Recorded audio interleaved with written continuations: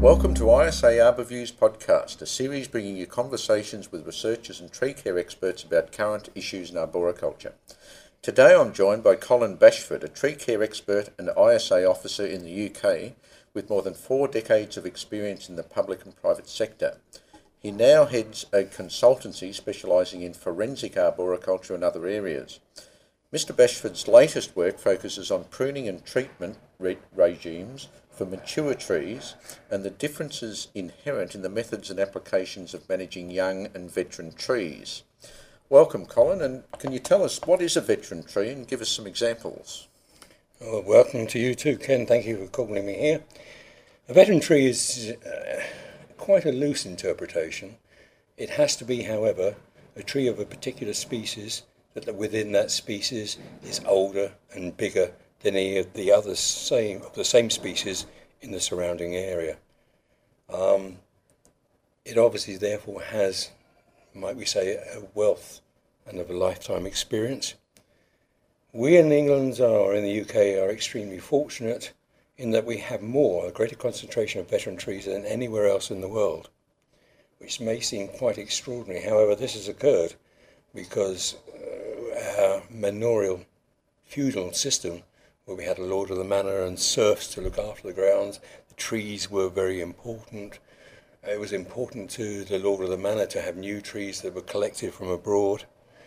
In other areas, these trees have been lost. Unfortunately, on mainland Europe, there have been 2 major world wars, and war and soldiers are just not very kind to trees. And so although they have mature trees, they don't have the concentrations that we have. If you're asking me where my favourite veteran trees are, then it's probably Windsor Great Park, which is one of the homes of the Queen. And anybody visiting our country who's interested in trees should make an essential task to go to Windsor Great Park and be amongst these great oak trees that have seen 600 or 700 years of life, that has been indicated on lithographs and etchings. But even then, they were probably another 600, 700, 800 years old at the time they were committed to paper. And what are some of the main species that become veteran trees? The easiest has to be the oak tree, because in our country the oak is very durable. There is a myth that an oak tree is 300 years in growing, 300 years in establishing itself, and then 300 years in dying. Well, given that a lot of our oak trees are well into 1,500, 2,000 years, they're longer in dying. Probably correct 300 years for growing and establishing, but many, many, many years longer in dying. And what are some of the main factors involved when doing a conservation study of these mature trees? It's essential that you look at the site within which the tree is standing.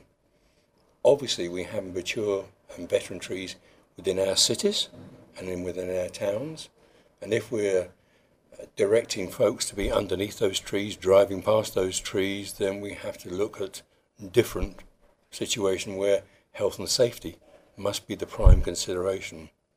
If we're looking at a tree that's in a parkland or on the edge of a field, maybe a cow or 2 might get killed if it falls over, but then it's much better in terms of the tree that we look at that tree and look not just at the tree, but the habitat that it forms.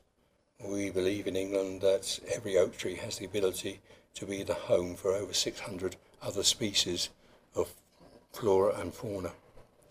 And what's the key to a tree's longevity, and how can arborists help with its longevity? Trees are very much a sort of self-optimizing body. Their roots are very opportunistic, putting it simply, and I don't want to go into a biology lesson. Their above ground parts are fine, mainly if left alone. A tree itself will look after itself and will determine how it needs to reduce its canopy in terms of how any effects are going on in its root, and it will self-optimize itself to carry on, to be secure, to be safe, stable, and to have good health and vitality. So are there any pruning or maintenance needs for these older and mature trees? Well, you asked how arborists may help, and one of the ways they may help is probably doing nothing. I get very concerned as I travel around the world, particularly into highly populated areas where I see trees that are so manicured, it is absolutely ridiculous. It must be the situation where arborists spend hours going around with secateurs just snipping little pieces off. Each of those pieces has a part of that tree's microenvironment and microecology, and providing a habitat, it has an important part to play. So I think arborists could try and refrain from doing some of that work. Some of the differences then between the pruning and maintenance needs of an older and mature tree differ from younger ones. I totally accept that young trees should receive formative pruning. It may well start in the nursery. It should carry on, in my opinion, probably in the first 10, 15 or 20 years of the life of that tree, to avoid it developing bad form later in its life. So what are some of the common mistakes that you've observed with pruning? Well, the common mistakes are basically in the pruning of veteran trees. It's either too little or too much. And what I would encourage and try to encourage arborists to do is to look at the vitality concentrations within a tree and prune back to those. A tree left on its own will quite clearly show how it is regressing or retrenching and coming downwards. You'll see where the original canopy line was, you'll see where the next canopy is going to be, and then almost at the same time you can see what is likely to be the final reduced canopy. So the only help a tree possibly needs is to bring back down the level of branches to the next canopy level. So would you say there's a possibly standardised pruning technique, or it really is individual? I'd like to think that generically there is or could be a standard prunedized technique.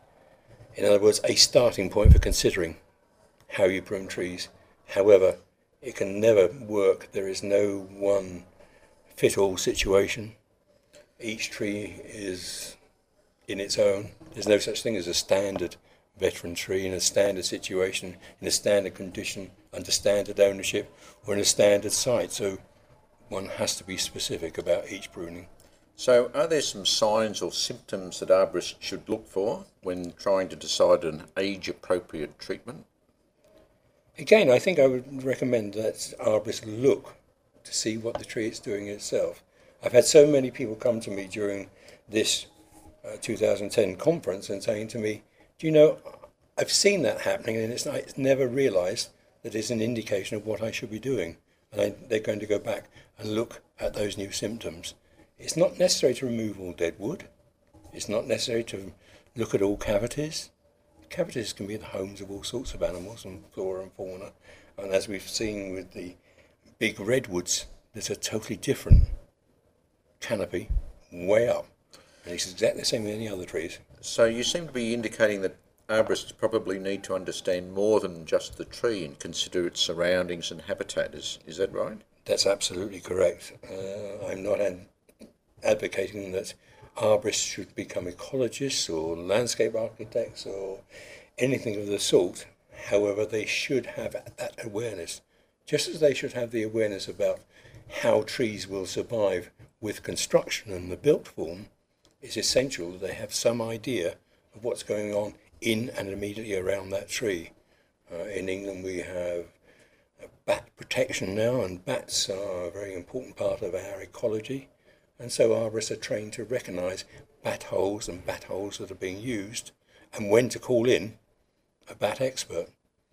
Often if we're removing a tree, if we're taking a tree down piecemeal, then we will save the part that houses the bat and we'll strap that into another tree so that bat roost is still retained in the area where the bat is hunting. And I think that's the level that arborists should be looking at in understanding what a tree brings to our environment. I think that's a very important point. And can you consider these principles being applied in urban areas? Oh yes, very much so. There's no reason at all. Obviously in urban areas we can't create eco piles of logs and cut material. It'll probably just disappear overnight when people want to burn it on their wood burners. However, there's no reason at all why, if a tree's coming down and bats are roosting, that we can't fasten that part of the tree that's to be removed to another tree. Just as in our homes, our old houses, you have to leave bats alone if they're up in the attic and in the roof. So certainly trees have an immense part to play within the urban environment. Well, thank you, Colin, for a very interesting discussion, and thank you for joining us and listening.